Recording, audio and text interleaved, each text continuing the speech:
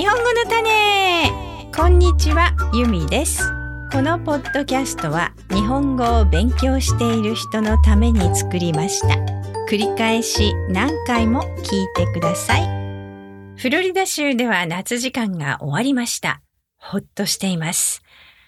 1時間早起きする生活が夏の間中続くんですが、これで終わりです。ゆっくり眠れます。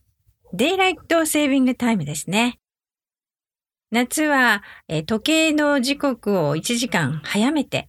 その分早起きして有効に時間を活用しよう。電力の節約にもなりますよという目的で行われているものです。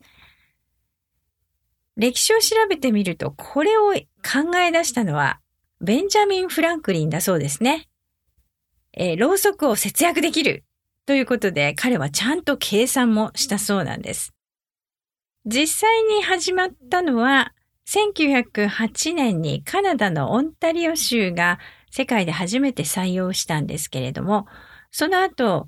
1916年にドイツなどでも始まりました。で、1918年アメリカでも始まったんですけれども、それから徐々にヨーロッパやアメリカで広がっていったわけです。最近はコンピューターなどと連動していれば自動で時間を早めたり遅めたりしてくれますから便利なんですが、昔は前の日の夜に1時間早めたり遅らせたりとちょっとめんどくさかったですね。時計の針を1時間ずらすというのをやっていましたけれども、デイライトセービングタイムのことをすっかり忘れて遅刻してしまったなんていうことも私はありました。冬の時間になると、冬時間になりますと1時間ゆっくり休めますが、夏時間になると1時間早起きですから、ちょっと体的にも辛いですよね。私は随分慣れたつもりだったんですが、最近はこのたったの1時間のズレがなんとなく辛くてしんどいなと感じるようになってきました。年のせいでしょうかね。でもこの1時間のズレなんですけれども、小さな時差ボケとも言えますよね。ジェットラグ、時差ボケ。日本に帰ると必ず昼夜が逆転してしまうんですけれども、この小さな1時間の時差ボケ、ちょっと体には良くないような気がしますね。それにこの1時間ずれることによって交通事故なんかも一時的に増えるそうなんです。あまりいいことないなと思います。日本ではこのデイライトセービングタイム、夏時間というのは採用していません。一年中時間は同じです。ですが、歴史を調べてみると、日本でも1948年から4年間だけ、このサマータイム、夏時間やっていたそうですね。4年でやめてしまったんですが、理由の一つにこういう説がありました。時計を見て日本人はすぐに引き算をしてしまって、